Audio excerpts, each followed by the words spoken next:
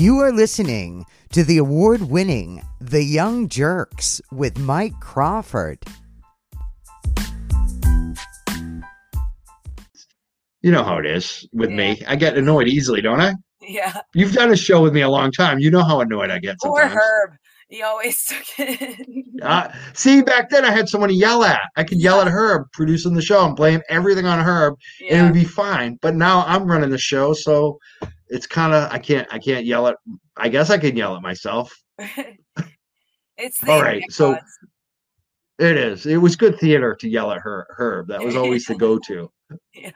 He's such a good guy too. He'd get the worst thing though. You'd feel bad because he'd get really upset. Like then we'd be like, Herb, we'll smoke you up after. Yeah. But let's get to the next. We got a few different headlines we want to get to. One is Boston police are apparently protecting January 6th cops that were either insurrectionists or supporters of the insurrection.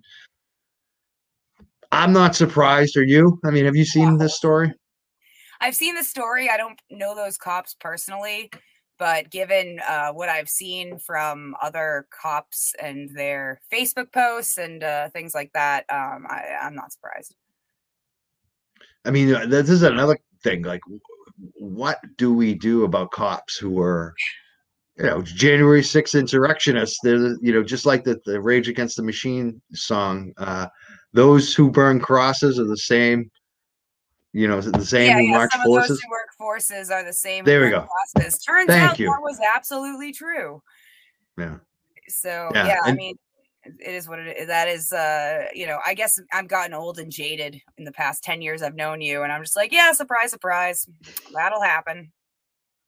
And we're hearing that Boston firefighters too. That there's also an issue. We're getting some photos sent in about firefighters with Oath Keeper stickers on their vehicles. This is definitely going to become an issue. I think if you're a mayor or city councilor anywhere, you should be asking questions about this. What are they doing to, root out bad cops who are, January 6th supporters, for instance? That should definitely be done. I know that a lot of other cities and towns have dealt with it, but Boston always seems to cover it up. They always seem to not do anything. The police union seems to actually run the Boston Police Department. It's very troubling. So the one little glimmer of hope in this is the fact that Rachel Rollins has been sworn in as a U.S. attorney in Massachusetts, which is a federal position. And if there were cops involved in the January 6th insurrection, that is a federal offense. So it is more likely that investigations can be opened by Rachel, hopefully, on Boston police officers who were violating federal law by, storming the Capitol. Now, there's also a glimmer of hope, I think, in the new mayor of Boston, Michelle Wu, who we both met, and you actually interviewed her like right before she was elected mayor. Do you think that she's going to be harder, kind of crack down on the Boston police with a lot of the scandals that have happened over the last years? Or do you think that she's going to have to play ball with them to survive? I believe that she wants to crack down, and I believe that is her intent. I also know how the Boston Police Department runs the city. And I think it's already been incredibly hard for her to even enforce things like mask and vaccine mandates among first responders and cops. You see that Boston Police Department was letting protesters park in police spots at the city hall to go kind of disrupt, her announcement of vaccine and mask mandates. And so there's going to be so much pushback. The only thing we can do is stand behind her on this, because anyone who's having non-consensual contact with people, which is what cops do, need to be, their health, or, they need to be getting the vaccine, wearing masks and all this stuff. And they don't. And it's a political issue. They're doing it because of a political issue. This is, and so we're seeing this pushback, and we're seeing, threats, harassment of her staffers, racist statements from the right, people who don't even live in Boston, sort of this mass attack on Michelle Wu and her supporters for basically trying to do the right thing. So I think that it's going to be incredibly hard for Michelle Wu to hold the Boston Police Department accountable, given the power they have. But I truly hope and I believe that she intends to do that. That was excellent. I agree 100%. That was very nuanced. I like that. And, I just hope that she is able to protect herself. Quite frankly, I don't trust these people. I know who they are and I know what they're like from, years of personal experience. I fear for her safety, quite frankly. So we've been talking about cannabis a lot tonight, and now we're starting to talk about some local issues. I've been talking to Saskia from Mass Recreational Consumer Council, just about the cannabis issue, about restorative justice, what that means. We got them, just basically a little bit about their group, kind of on our ticker right now. Mass Recreational Consumer Council at MA Consumers, established in 2017. Black and brown women queer-led political organization in solidarity for racial healing and transformation. So I definitely think people should support them. We're going to highlight some other groups too that she really supports and thinks do good work. I know that you also have had some experience with some of the groups that she suggested. So that's what I want to kick off the discussion on. But one of the things going on, let's put this group up. This is one of the groups that Saskia liked. They have a Twitter at Justice Healing, Families for Justice as Healing. It's at Justice Healing on Twitter. They are leading a campaign to end the incarceration of women and girls in Massachusetts, is stopping the new $50 million women's prison. Hashtag no new women's prison. Now, Lauren, you've been in prison for drugs, which I think is bullshit all the way around, knowing you and what you went through. One of your friends right now is suffering a similar fate, it sounds like. Where do you want to kick off on this and kind of jump into it? Do you want to talk about the women's prison? Or do you want to talk about your friend? Do you want to talk about just, restorative justice? Oh God, it's hard to know where to start. One thing I do really love this group, Families for Justice as Healing, as well as the National Council for Formerly Incarcerated Women and Girls. I am not a particularly active member because I have a stupid day job, but I also have been out there at rallies in front of the Suffolk County House of Corrections and have been supporting all the campaigns to free the women who are incarcerated and deserve either, early release or a retrial, as well as the fact that there are so many women who just don't belong there, such as myself when I was there, and such as my friend who is there now. And generally, nobody should be locked up for drugs. Nobody should be locked up because they're a drug addict. That doesn't do anything for anyone.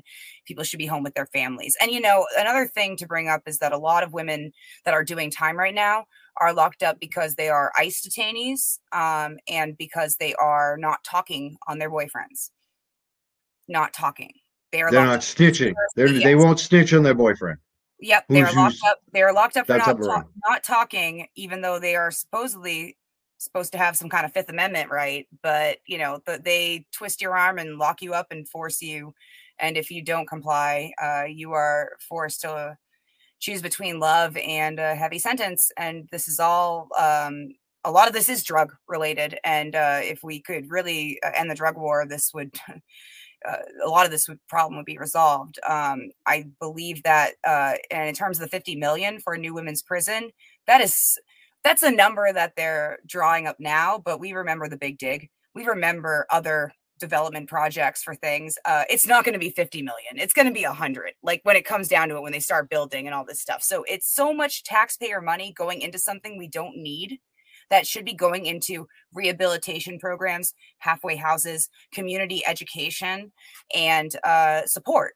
Because generally, especially when it comes to women, I'm not saying not to free a bunch of men as well for drug crimes, because I believe that should be done as well. Generally, the best thing for women is to be home with our friends and family and our community. And what happens, especially in women's prison, is that there's There's no jobs training.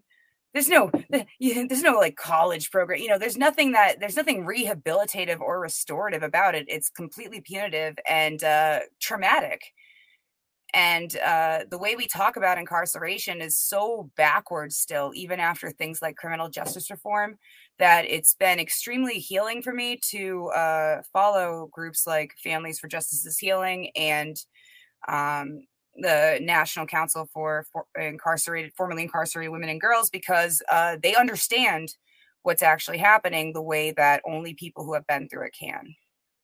And it's the National Council is at the Council US on Twitter. You can follow them. They're the National Council for Incarcerated and Formerly Incarcerated Women and Girls, which, we're talking about the $50 million state, new state prison for women that they want to build in Massachusetts.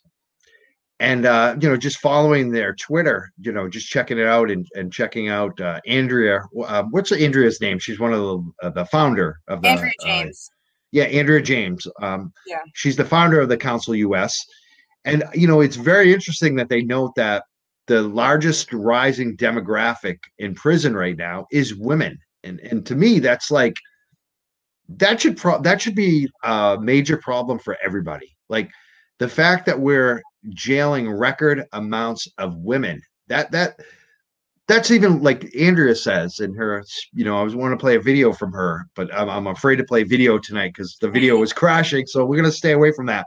But, in a lot of their discussions and talk, they said, yes, the drug war, obviously, but it's even way beyond the drug war.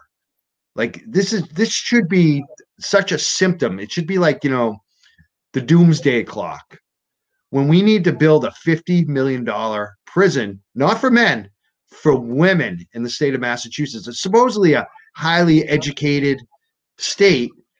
There's a lot of problems. There's something wrong with society when we're jailing records amount of women. Like women shouldn't generally be jailed. Like right. I understand there's some cases where, she killed her husband or there's some evil women out there, but in general, it shouldn't even get to that. And in general, we need to figure out how do we stop women? How do we stop putting women in jail? Like, how do we stop? Like, even jail in itself, it shouldn't be like the first option how to fix things is throw someone in jail. And especially women and girls. Like, that just, like, what are we doing? So, I mean, there's a very simple solution, which is to stop throwing women in jail. I think, I've always felt this way. As soon as I got out of Framingham, I knew that if I went back and opened the door and let everybody else I was there without, society would be at no less risk. In fact, it would be healthier because all anybody talked about was their families and their kids. That's all everybody wanted. And, some people had drug problems and, they deserve treatment and help and other options and other things to do with like the same way that I recovered was through having other things to do with my life, having a supportive community like you and, EMF and everything that I was involved in. I'm so privileged to have had that. And I think that we should have programs and opportunities for people with drug problems in order to actually do real restorative justice. I do understand that Framingham is falling apart. I was there. And it is. I, in fact, contracted Giardia there when I was there, and I still struggle with the repercussions of that today. It's a parasite from the water. So, there is so many health problems that you see that happen to people who don't deserve it, especially given that, generally, here's the thing. Also, when we hear about who's in jail, a lot of times on the news or who's going to jail, like these cases, we hear about murderers and rapists. The worst ones. You hear about the worst ones. Yeah. But you don't hear about the person who, got caught driving drunk a couple too many times. And now they have to do this thing in prison instead of getting maybe help for alcoholism or whatever's going on in their life that's causing them to do this. You don't hear about the person who was caught just simply possessing too much where they overdosed on it, as was true in my case, who is now... Which was you. Yeah, that was you. That was me.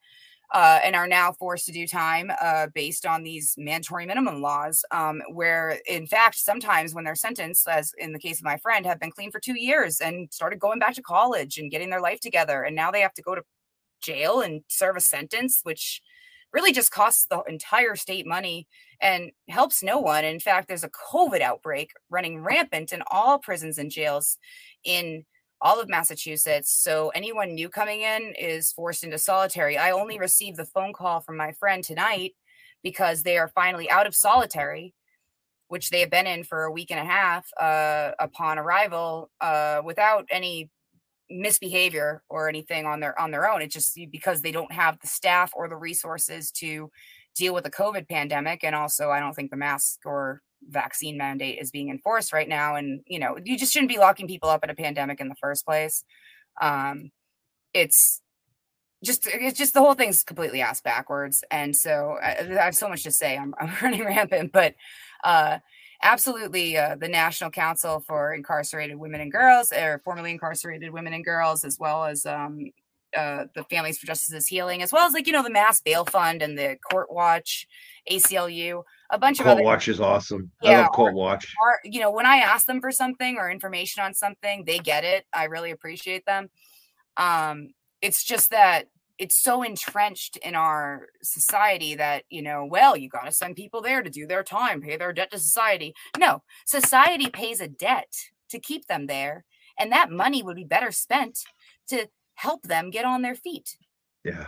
Why do we make sure that the next person doesn't have a problem? Another thing that happens a lot too with the judicial system, I've noticed over the years, is people have mental health breakdowns. They go off their meds or have a psychotic episode, and sometimes really horrible stuff happens. But instead of realizing this is a mental health issue, the judicial system treats it like you premeditated hurt that person. And they throw these people in jail for things that they did when they were having a schizophrenic break. I mean, this is what you don't hear about on the news. Like you said, right. You don't hear about those cases on the news. You just hear about the most heinous, child molester, murderer. Right. That's what you hear. So you think everyone go ahead. That's such a small percentage of people who are incarcerated right now. There's people who are incarcerated and are victims of poverty, I would say, or victims of a bad environment that they were brought up in or raised, in when they, and so I'd say victims of poverty, desperation, drug abuse, drug use, all these things. The other thing is that we actually lock people up for mental health breakdowns in Massachusetts, as well as drugs issues. In Massachusetts, we have a thing called Section 35, which is basically somebody in your family can plead to the state and family court that you are a drug user and need to be given forced treatment. However, there are not enough treatment beds available in actual rehabs. I've been to one of those rehabs. They're just like jail light. It's not really great rehab, right? It's actually completely unconstitutional because there's no way to defend yourself. It's not a regular court system. And in fact, people locked up in the Suffolk House of Corrections over the past year have died who were not there for committing any crime. They were there because their family were desperate and had no other option but to file a Section 35 on them. This is only available in 2 states. That's crazy. Like, I understand some people are going to come back and say, well, what do you do if you have a drug addicted son or daughter and you can't control them and they're going to die? So you throw them in jail to clean them out. Well, how about the state of Massachusetts invest in treatment? Right. So you don't have to throw someone in jail. You can send them to treatment. I mean, this is what we're talking about. Reduce the harm. Jail is not a way to reduce harm. It increases harm. We're talking about restorative justice. I was, talking to Sonia, Saskia, excuse me. And, just looking at what restorative justice, it's don't cause additional harm. Right. Like, it's very simple. Like, try to correct things, try to fix things before they become a problem. Like, this is not rocket science, and I asked her directly, I said, you have these 2 groups, the National Council, and you have both of these groups that we were just talking about. The other one is, I'm forgetting the name. Families for Justice's Healing. Thank you. Family for Justice Healing. And I said, you have social equity, you have big cannabis, you have all these cannabis dispensaries who are supposed to do good for their community, who are supposed to be investing, who are supposed to take some of these proceeds back and help. And it's like they give millions to the cops, but none of the money goes to those 2 groups. No money's going to the National Council. No, none of it. It's it's infuriating. It's just like, if we can't support women, incarcerated women, like, what are we doing? Yeah, and I believe there is one good, like, sort of halfway house type of program that helps. I forget what it's called, but it's done great things because they, help them get jobs or funding for school and different things. And it's like, a good community where women support each other, and it's a great model for something that the state can do for far less than $50 million is buy up a few more properties and have a few more places for women to go that are, supportive halfway houses type of environments for, substance use issues or other issues where, when you go to prison, you don't see a psychiatrist for a month. So you're having a mental psychotic breakdown. You're more likely to get sentenced or get sent into the hole for having that than you are to get medication in time. In fact, they restrict a lot of medication they can give you for this stuff anyway. And so it's a huge rigmarole for even a completely, let's say you're an innocent person with no drug problems that just somehow got, steamrolled into prison and you're like, an upstanding member of society. It's still going to be hard for you to get anything, let alone somebody who has mental issues. And we need to have more systems and support in place in Massachusetts to help people that are actually going through these real problems that, when taken care of, they can be, happy, even if not productive, safe members of society where people love them. It doesn't matter whether you are productive or this or that. That shouldn't matter. What matters is that, okay, you're not a risk to the population. You're just you and you're okay. That's all we need. You're a person too. I mean, that should be human rights. Like, exactly. To me, you're like the poster child for it, Lauren. It's like when you went to jail, I was like, just like so angry. I was angry. Like, why are they doing this to her? Like, it just didn't there's nobody who was harmed by you. You were having issues. You're a great person. I'm glad that you're all clean and sober now. It's awesome. It was awesome to see you get out and really like do it right. Like, you've really turned things around for yourself. You've always had a lot of promise. You've always been like a spark of joy for the world. You're like a net positive. Like, we said, even if you're not, you're still a person, but you have all of this, like, you really are. Like, I just, it makes me angry. It really does. What they did to you, and that I know that they do this all the time to people. And it could be any of us. It could be me next week. I mean, I could do something crazy, stupid for a second. Who knows? I don't think I will. I'm not trying to go to jail. You don't have to. You could just be mad. You don't even have to. Something could just happen to you. I mean, it happens every day of the week. Innocent people are in jail. We know that too. Yep. Lots of innocent people in jail. But again, you brought up that real, you don't get to see a psychiatrist for like a week or two in. They throw you right in the hole. If you have mental health issues, that's real harm. That's not helping someone. That's making it worse. When I was in Framingham, I saw a woman having a seizure. And the CO didn't realize that's what it was. So he went to restrain her. And, when you have a seizure, you're flailing. And, her fist happened to hit his face or something. And, that was perceived as an assault. And she was taken to the hole for 30 days. And we were all pretty shocked and angry. But there's nothing we can do because it's extreme. There's no way for us to go defend someone else in there. The best we could do was when people were kind of arguing to like crack jokes at each other to defuse the situation. But yeah, I saw, it's like she's having a seizure. This is a medical issue. No, they're going to send her to the hole for punishment instead because she's having this like, mental or physical issue and her fist happened to hit a big old guy's face. Like, oh my God, like she didn't hurt you. Shut up. Right. And this is like kind of common and like kind of not talked about, I think in, like this, I saw this, I witnessed this. Right. And I witnessed things like this all the time. And I was not even there that long, but I was awaiting trial. So it was a whole mix of people. And actually, this is another thing to bring up is that most of the women that are incarcerated right now have not been sentenced. They are awaiting trial. Either they were denied bail or they don't have the money for bail, or the kind of case it is, they aren't allowed bail or it's a bail violation. So it's automatic. So now they are being exposed at risk for COVID and forced to deal with this stuff without actually being found guilty of a crime. I can only think of it as a way that they go about trying to twist people's arms to take a plea. But at the same time, it's extremely dangerous and traumatic for everyone involved. I am only so lucky to have come out the other side happy and productive and fairly undamaged, at least on the outside, as I am, because of my friends and family. And not everyone has that. So we as a community need to be that for everybody. Awesome.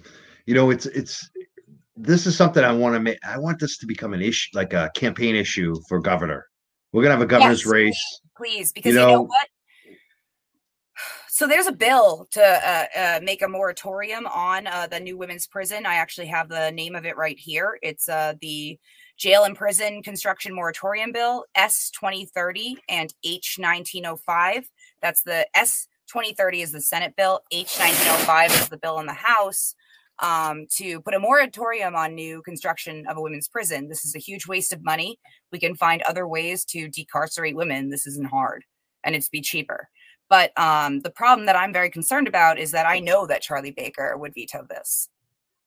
I know. Oh, definitely. No doubt. He's already said as much. He's already, rubber stamped the plans for it. And that's why this bill is still being fought for.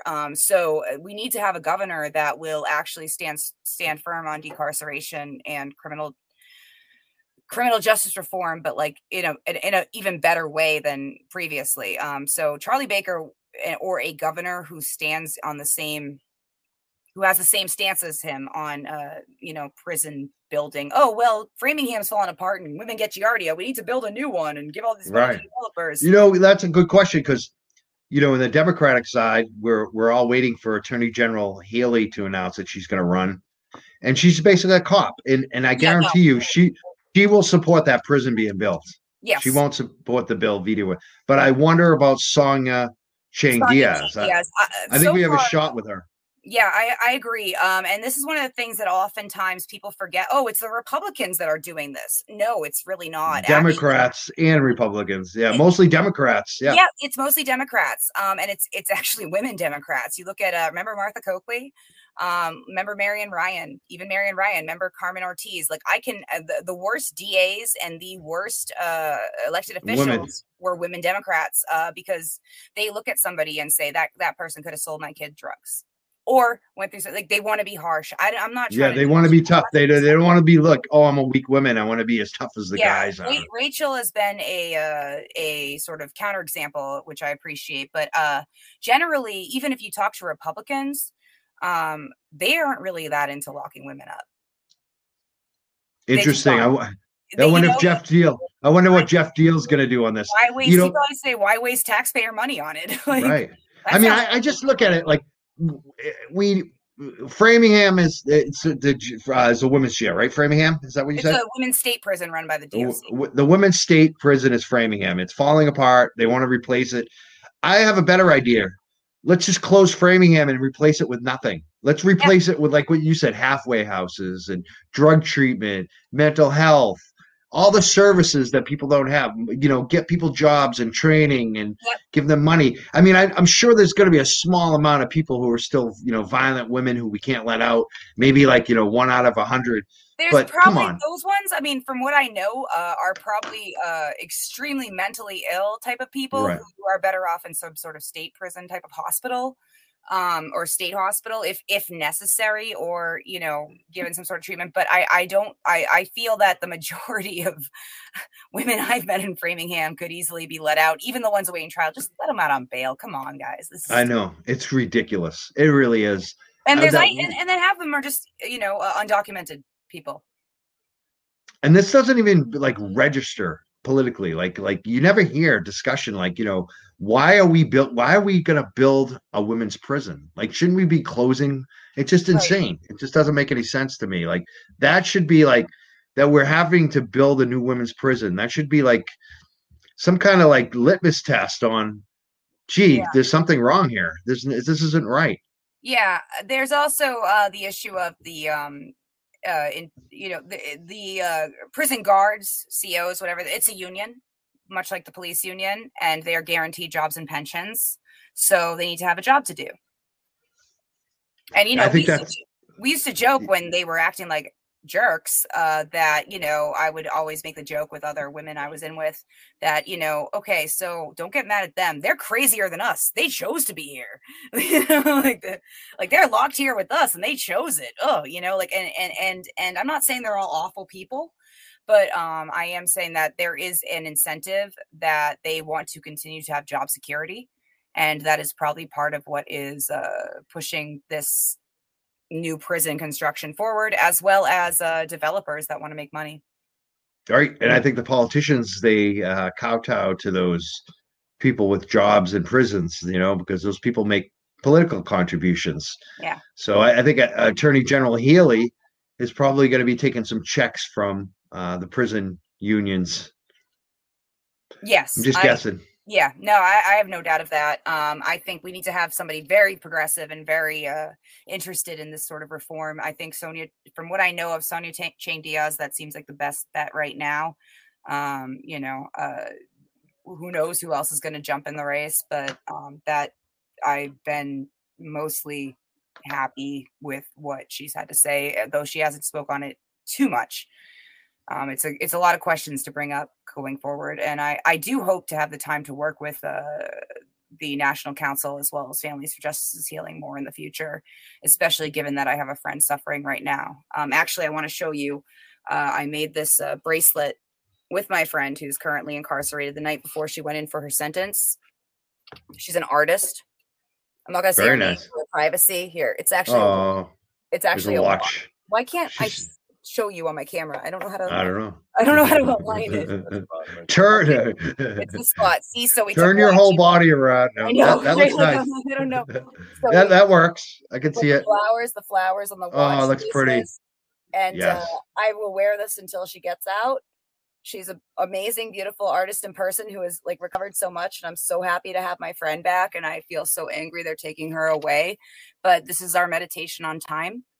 And, you know, for each, we also made one with Rod. It's actually, if you can see, it's a can of soup. It's actually like a pocket watch. It's soup for my family. Soup. Soup for my family. Nice. And so, you know, we did that the night before, and it's like, we're like literally like making arts and crafts like Girl Scouts, having dinner with her family, talking to them about what to expect. And like, it's just such a waste of money. And she's just an example of an extremely like sort of privileged case. Whereas other people, I would love to make arts and crafts with them too. And I want, you know, like this is normal, like healthy stuff. And this is what people need. This is what people need for healing and support, and not being locked away behind bricks. So, you know, it's just terrible. And so I feel, as a formerly incarcerated woman and as somebody who knows others, that this is just, it's really, really due time for us to rethink the entire thing. The criminal justice reform bill was really good. That was passed in like 2018. It left a lot of people out in terms of the mandatory minimums. It left me out and it left her out. So there, you know, needs to be more work to be done. There's so much more work to be done. And I want to give a shout out to Jamie Eldridge, because he's actually doing the work, and I see him fighting a lot for stuff like this and calling a lot of other prisons to he goes to the prison. He shows up, Tommy Hodgson, you know, and calls out the prisons and the conditions. I definitely want to keep your friend who's incarcerated. I hate to say thoughts and prayers like the Bible thumping conservatives, but that's kind of how I feel. We're gonna keep her in our thoughts, and hopefully... You know, I use this as like a Star Trek communicator watch. Like every morning, I'm like, Sarah, come in. Can you read me? And I send her like secret messages, and I try. And then when she calls me later, I'm like, did you get my message? What word was it? We're like playing psychic games and stuff. Like, does it work? I don't know. I don't know. I just got the call. I forgot to ask her if she got it yet. You got to try that, because I've been watching the videos about the remote viewers and the government. Did you ever? We're both really into that kind of spooky. Yeah, have you ever? Are you into that remote viewing? Yeah, you know about that. Both of us are. So you know, like it's funny that the government did experiments and they realized it worked. Yeah. So they were like, we don't know why it works, but it works. Remote viewing. And then some senior guys were like, "No, we don't. We think this is junk." And they just like they were like religious by it, like they were like Bible thumpers, and they Yeah. were like, we think this is the devil, so we're gonna shut this program down. The government concerned about being the devil. I don't know. It's kind of strange. Well, I mean, and Alex Jones wasn't even around yet, right? Yeah, yeah, right. Yeah, no, we're doing experiments and trying to just have fun with it. And I'm just praying that there's some sort of COVID leniency that comes along soon, because I feel like that is because of the understaffing and the amount of just chaos going on. If you look at what's happening in Framingham or in Suffolk House of Corrections, it is a nightmare right now of COVID. And hopefully they just start, all right, spitting people out, because the best place people can be is at home with their families. Definitely. And I think we got it all in. I mean, you even got you made sure that we mentioned Alex Jones, which Right. I always mention like 5 times a show, and I hadn't gotten him in yet. Yeah. The movie. Phil Hicks is Alex Jones. Yeah, the FBI. For anyone that doesn't know, what is the FBI knows him? They know about it. Do they think he's Bill Hicks is Alex Jones? They literally said that to Rod when they knocked on the door and started. I wonder if he's not working with the FBI. All right, hold on. Oh no! Hold on. Oh no! No, so, now Rod's gonna jump in. Like Rod's listening. You have summoned me. This is the thing. When I was raided by the FBI, along with my film crew at the time, they said that Alex Jones was the reason that they came there. And then you can watch on the Joe Rogan Experience. No way. Directly after that, Alex Jones admits to working with the Secret Service. Not only that, there's a ton of video of him suggesting the same things which the FBI agents say when they came to the house, which was raided. Anyhow, it's your show. I have no doubt on that too. That's very interesting. Also, Samson did say to me last time we intercepted his protest that he will no longer work with law enforcement anymore. Not anymore. I wouldn't trust him. I wouldn't trust Alex Jones either. It's so funny. If you go back to New Hampshire, the Harry Brown, do you remember the Harry Brown, the Brown family? They were the tax protesters. No. They did a standoff with the feds about their home that was being seized in New Hampshire. I think, a husband and wife.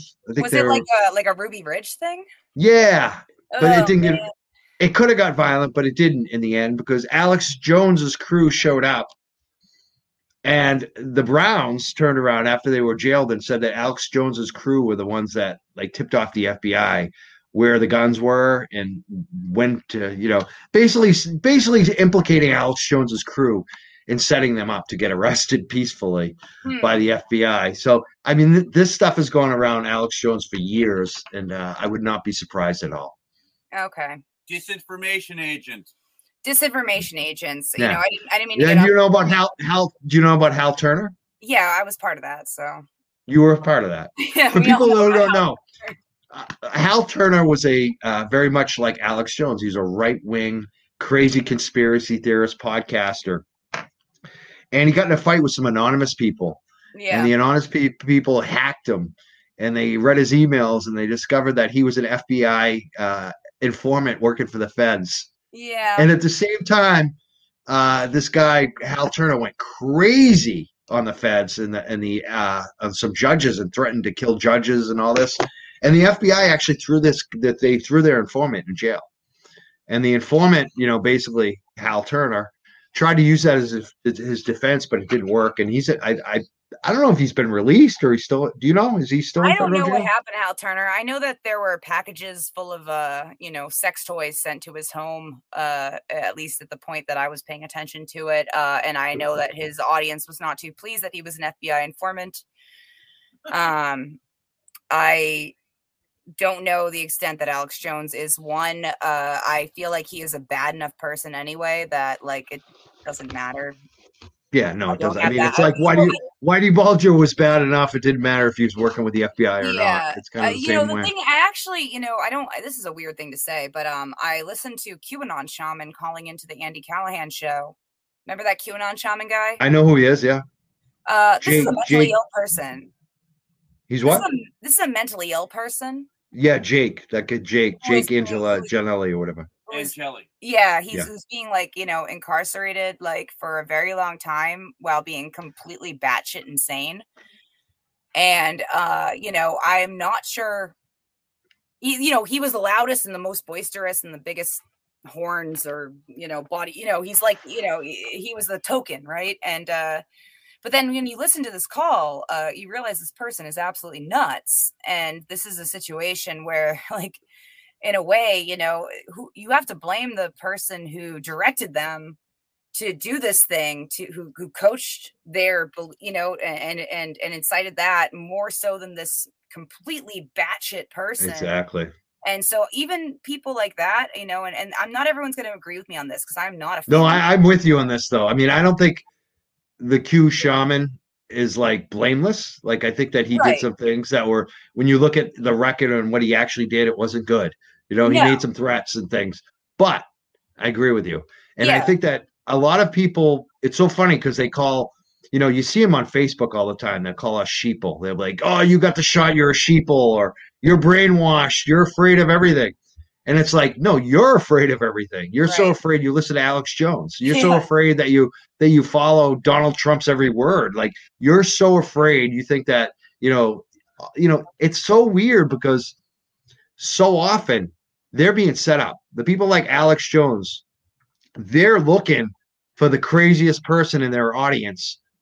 And I'm not saying that Alex Jones definitely does this, but there are people out there that do this in that field. Yes. The conspiracy theory field, the right-wing field. They will find the craziest person, and then they send the FBI their info. They said, this guy just said he was going to do this to whoever. Here's the email. And that's what Hal Turner was doing. He got caught doing it. And so I would caution a lot of these right-wingers and conspiracy theorists out there. The person that you're following on YouTube or Twitter could be trying to set you up on FBI charges. And that's what you should realize. They are getting paid to find the craziest person in their audience and send their info along to the FBI. That happens a damn lot, and people need to wake up on it. Yeah, and I think that's also probably happening on the left, not, in my personal experience, but just in general, if they're driving to the crime and they're a Fed, if they're driving to the crime and they're a Fed, if you don't know much about them and you can't get there without them, if they're driving to the crime and they're a Fed. Yeah. So, don't take the bait. Don't throw the Molotov. Be suspicious. Yeah. Like for me, I came from the cannabis space. So, there was a woman that came to a MassCann meeting way back in the day, and she was the cutest school teacher. She wanted me to get her some cannabis, and none of us would, because we didn't know her. Like that, right. This happened all the time. This happened every month. And this is the way that, because we knew that cops would send people in every once in a while. And it's nothing personal. And she should understand that if she's not. No, yeah, exactly. He said, you could be a cop. I have no idea. So I'm not taking the chance. That's the kind of thing that I would understand. And people need to think about that with who you're watching on YouTube and Facebook, including us.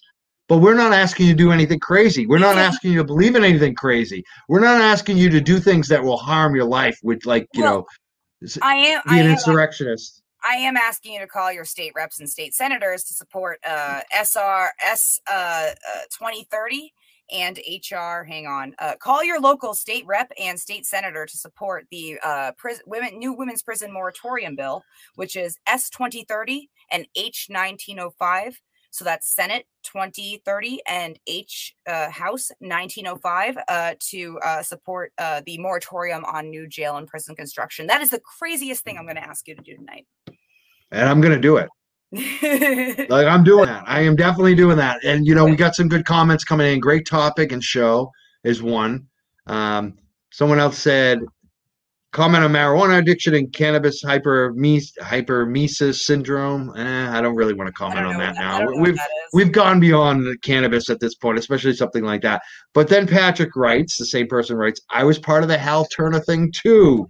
And he's got more comments. I want to read this one. He says, I think he was actually insane in addition to being, as his lawyer said, in association with the FBI. He's talking about Hal Turner. I think you're probably right, Patrick. I think Hal Turner probably was a little insane. Yeah. I think associating with the FBI will drive one insane. Possibly. I think that's part of their modus operandi. Might want to see my pen. Another comment was, can judges not sentence people to rehab in the U.S.? Only in 2 states. I forget the other state, but Massachusetts has Section 35, which is like a family court thing. And there is no defense. Somebody in your immediate family or, your partner or you live with can file a Section 35 complaint on you, and you are forced to go to a state-run rehab, either MOTSI, Men's Addiction Treatment Center, or WATSI, Women's Addiction Treatment Center. However, if they do not have beds available at those, you are still sentenced to do your rehab, and that will be in a prison or a jail. And now some people are talking about doing this to the homeless folks over at what they call methadone mile. Yeah. They want to take the homeless and put them in jail too, which is just awful. They stopped that weird fake court they had going on there. However, I believe they have all been swept as of last night due to cold and stuff. And I think I think they're all in the hotel now temporarily, which is not, at least like a, rehab type of thing. I think this is not a permanent solution, but it is, and it's jarring and all that, but it's also like 9 degrees out. So I'd rather them be in a place with heating, and I would like for them to actually turn that hotel into some sort of supportive housing, but I want the moon. Definitely. And we just got a really good comment. I'm going to read one of the last comments of the show. I guess I'll read off in a second. But before that, I wanted to check in on you, because you were, as we did an episode with you, and you were looking at possibly some federal charges. Has anything progressed on that lately?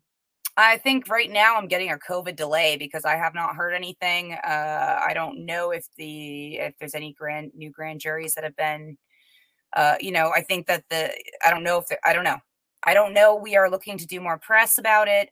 We have spoken with a few actually pretty big outlets, and the problem is the case is so sprawling because of the fact that Creed followed Rod to Standing Rock. Like, there's this is not just about. There's a lot of details. There's a lot of details, and a lot of them. A lot of turns and twists. Yeah, and a lot of it is, it's no one's been indicted. There's no discovery.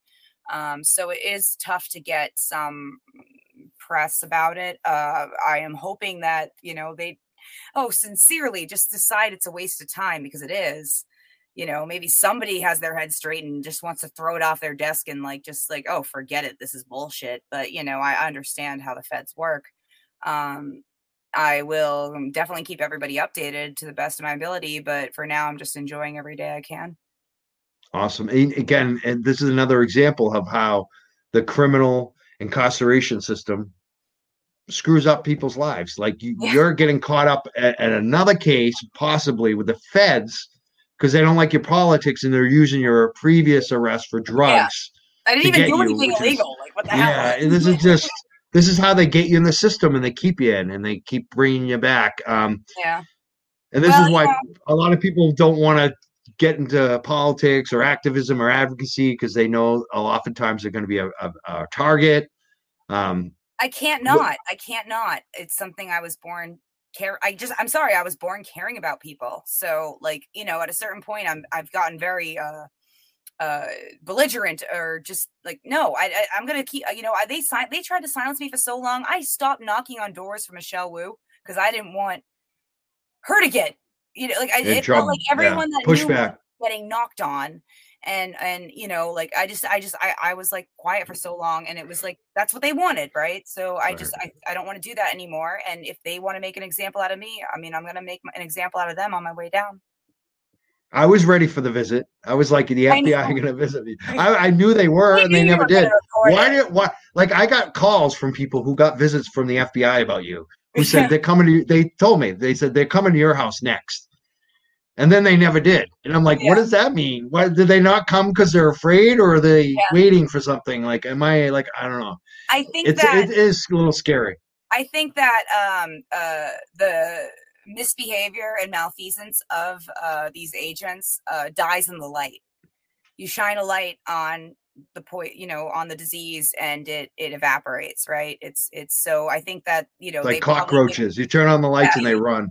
And I think that they know who you are, at least I'm sure they do, and realize that you're going to be recording everything very openly and asking the right questions, and that would be I would love it. I'm going to ask him about I'm going to ask him about Whitey Bulger. I'm going to ask him about Mark Rossetti, and I'm going to ask him about geez, there's so many. I'm going to ask about the New York serial killer that they had on payroll for decades. I'm going to ask, I just keep going. I'm going to ask him about the kid in Topsfield that created the Boston bomb that they let go, the Boston Marathon bomber, the guy who actually created the bomb that we think, and the FBI let him go. I'm going to ask him all about that. It's so funny. It's so funny because half the people that know about this and we've talked to feel the way you do. And then others are like, oh shit, are you embarrassing the Boston FBI right now? You are so screwed. Like they're going to drone bomb you from the sky. And I'm like, you know what? And I get that. I get that feeling. I get that too. But FBI is a powerful organization. So many attorneys and lawyers will say the two people you don't want coming to your door is the FBI and like the IRS. Like those are like the worst two. So I pay my taxes. And you know what? I know from other people who have been investigated recently that they are completely we got away lucky because they didn't point guns at our head. That's all I got to say. They didn't point guns at our head or at our kids' heads. This time. And I know they pointed guns at the children of people I know for... There's an echo. I'm hearing Rod in the background. So funny. Patrick McCannon writes, ask them about Tamerlan Zarnev, please. Of course I would. I would ask them about that. Definitely. You can ask Agent Steve Kimball, who was actually knocking on our doors, who was actually testifying at his trial over comments and tweets made by this person that were actually referencing Key and Peele quotes from, Comedy Central skits. So yes, that is and Tosh.0. So yes, the exact same agents after us are the same ones. And I'm not saying that Tamerlan Zarnev was a good innocent guy. I don't care. But what I'm saying is this is their game. And when they raided in 2016, they did point guns. Oh yeah. And I think that Tamerlan wasn't a great guy, but I think that he was an FBI informant. I think the FBI, he was working with the FBI and they covered it up. And I really do believe that. We saw this after that with that other kid in Sudbury that was like, they were sending him materials to build drone bombs or something. Like they were sending him like, explosives or something. Like he was mentally ill and they... You're talking about the kid in Topsfield. Daniel Morley is his name. No, this was after that. This was somebody. Oh, I thought you were talking about the bomber, the guy who actually. No, this is actually after that. This is somebody completely different. It was a kid in Sudbury who clearly had mental problems that they, who was, I guess, supportive of sort of Muslim type insurrection and was, of Muslim Arab descent or something. And they targeted and they were, mailing things that he, as trusted allies, mailing things to this person, enabling them to do the crime so they could bust him, when really there was no actual contact with Hamas or any of these terrorists. It was all the FBI. It's all the FBI setting it up. And given some mental health treatment, maybe this wouldn't have been a crime in the first place. Like this could have been like taken care of in a reasonable way, when in fact they actually just made it into a crime to justify their own existence. We got a good comment. This is the last comment I guess I'm going to read from the listeners. This is from a medical professional, I believe, Marion McNabb. She runs the Cannabis Center of Excellence. She writes, thank you both so much for your leadership in this talk. I learned so much and want to chat with you both as soon as possible to see if we can work together on harm reduction with cannabis interventions en masse as soon as possible. Thank you so much for your leadership. As we always said, cannabis is an exit drug, not a gateway drug. I hope more people in the cannabis space, especially these dispensary owners, they should be supporting Justice Healing and the National Council at the Council US. Yeah. And the Massachusetts Recreational Consumer Council. They should be supporting all three of those organizations. Yeah. Lauren, go ahead. No, I think everyone should come together. Absolutely.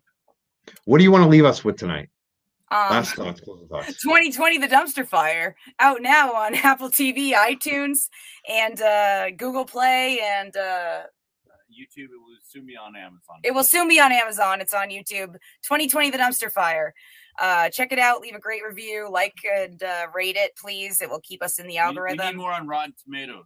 And Rotten Tomatoes reviews. It's actually something we've been working on this, entire, I guess, 2 years now.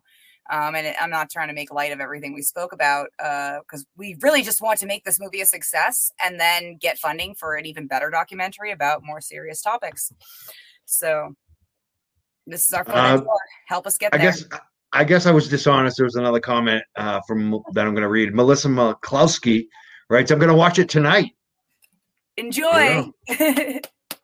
So have you guys had a lot of good reviews? You've had a bunch of screenings in movie theaters. That I know that went really well, right? Oh yeah, except when the cops showed up. That was fun. What? Cops showed up at your... The BBD showed up to our premiere at the Arlington Theater because, oh no, there's an Antifa party here. Wait. You're in a city that's not Boston. You're in Arlington, Mass. A different town. I don't know if he was a Boston cop or like a Fed. I can show you a picture. So undercover cops basically showed up. He wasn't that undercover. He had a clear wire and he was a bald guy in khakis. He wasn't in uniform, plain clothes. So what happened was we showed up because we had like a photo shoot before the premiere and this big thing. And so I guess the Boston Police Department called the Arlington Theater that was showing this premiere saying that there was some sort of threat because it was an Antifa movie and they had to be there. And I don't know whether they were implying to protect us or just to watch us. I do know 2 super happy, fun America people did show up that I thought had left that did end up watching it and left early, snuck in and out. They bought tickets, whatever. So wait. The fascists came in and bought 2 tickets. Why? Why would they come in and they're just huge fans? I don't know. Are they fans, or do you think they were trying to intimidate you? Like, what is that? Well, I wasn't intimidated by them. I was more intimidated by the police. But but I want to hear about the fascists. I offered the super happy people like a mat, like a free dumpster fire mask. You want to take a photo with us? You're big fans, right? And they walked right out, and I'm like, yeah, I knew who you were.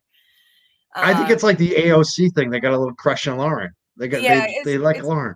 It's like these Republican dudes who keep challenging her to debates and stuff, and but they walk out with their tail between their legs, then sneak back in to watch the movie, which is fine. Actually, I wasn't that.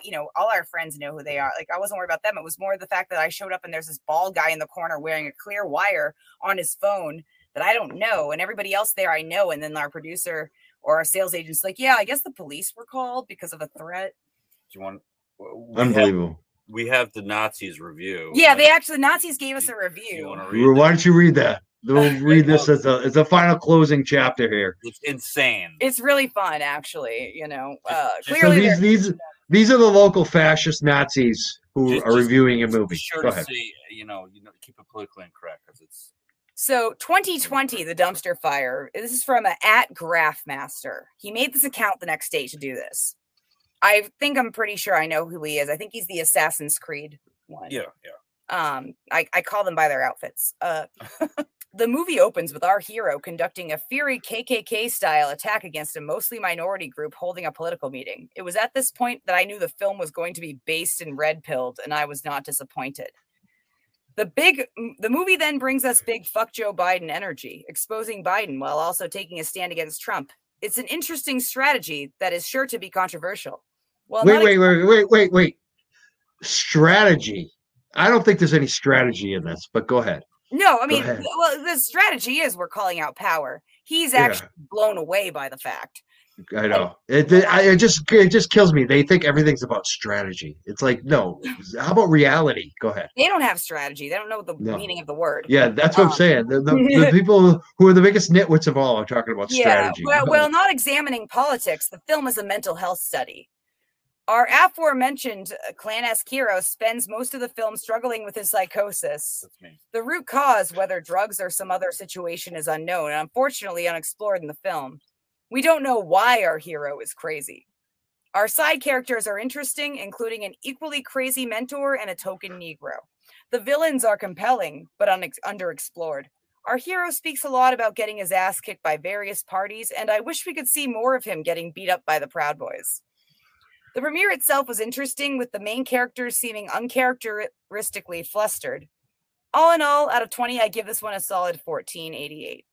Would recommend. I eagerly await Dumpster Fire 2 Electric Boogaloo. I feel like I'm going to go to hell for hearing that. I know, right? It's like Hitler just reviewed your movie, and then it's like, oh no. And you know what's funny is I was like, literally, I didn't know who these people were who bought tickets, and I was like offering them, like, you want a photo shoot. Like, just the same way I would, like, maybe there are fans I don't know. I kind of vaguely had a weird vibe, but I was trying to, like, honestly intimidate them with kindness. And I believe they were intimidated with kindness. They really walked they up. don't know what to do with it. They don't. Like, I'm like, I asked their name. What's your name? And they looked at each other and they're like, John and Sean or whatever. Like, they looked at. I'm like, oh, well, do you want a free dumpster fire mask? Come take some photos with us. And they're just like, we gotta go. They thought that an Antifa was going to chase them out and they could have some kind of video or something. Yeah, Instead, they got someone being really nice to them. Yeah. Oh my God. And so does your audience understand the significance and the hatefulness of the number 1488? We don't need to get into that because we're closing the show. We do. A lot of people do. That's why I call them Nazis. Nazi fucks. I honestly think that, maybe some minds were blown that night. Very small minds, but small minds can be blown nonetheless. And 88 is always a reference to Hitler. That's all you need to know. Yeah, but I think that, we had a successful night despite the police presence and despite the fash presence. Standing ovation. We had a standing ovation. It was actually like the best party. Like I literally woke up the next day like, you know what? I don't think I'm ever going to be this happy again. Like, awesome. I can take anything at this point. That was great. Congratulations. So I want to thank you again, Lauren, for being on the show tonight. It's like old times tonight. I know. Except I'm talking too much, but okay. No, you're not. You were perfect. You did really good today. I probably talked too much. Yeah. So thank you so much. I want to thank Chris Goldstein. I want to thank Dawson. Julie, I want to thank Rod Weber, who's also been on the show tonight. He's the unbilled guest, I guess. Lauren's gonna. I think he might be in trouble with Lauren after the show. I'm getting those vibes. No, yes? he's he's good. Very good. He's been very good. All right, he's good. All right, he's been painting. He's been finger painting in the basement. She told me to come sit in for her. It was very confusing when she got up. It was. I had to talk to Sarah. It worked out. We got to go though because it's late. We went on for 2 hours plus. So, and you were sick. So thank you so much for coming on. Yeah, it's okay. It's not COVID. I don't think. I hope not. Yeah, no, it's not. I want to thank everyone for listening. We got one more comment. I keep saying I'm not going to read any more comments, but I will. Someone said, yes, congratulations, guys. You guys announced that you're married now. So congratulations on that. Congratulations on your movie. Oh, there you go. You get the kiss. This is perfect. And I want to thank all of our listeners, supporters, people who are sharing the show tonight and giving us reviews, the Young Jerks, on our podcast, on iTunes and Spotify and all those other places. Thank you so much. If you haven't, please make sure you follow us on Twitter and Facebook and all those usual other places and iTunes. And if you want to send some money, you can do that as well. Anchor.fm/The Young Jerks, or you can go to our website, midnightmass.substack.com. I'm Mike Crawford. I want to thank again Lauren Pespisa, especially. She did 2 hours with me tonight. 2+ hours tonight. That's awesome. And I want to thank Chris Goldstein and Dawson. And I also want to thank Rod Weber for being a seat filler tonight. Stop making it rain, Rod. We're the Young Jerks. We'll see you next time. Thank you. Good night, Mike. Good night.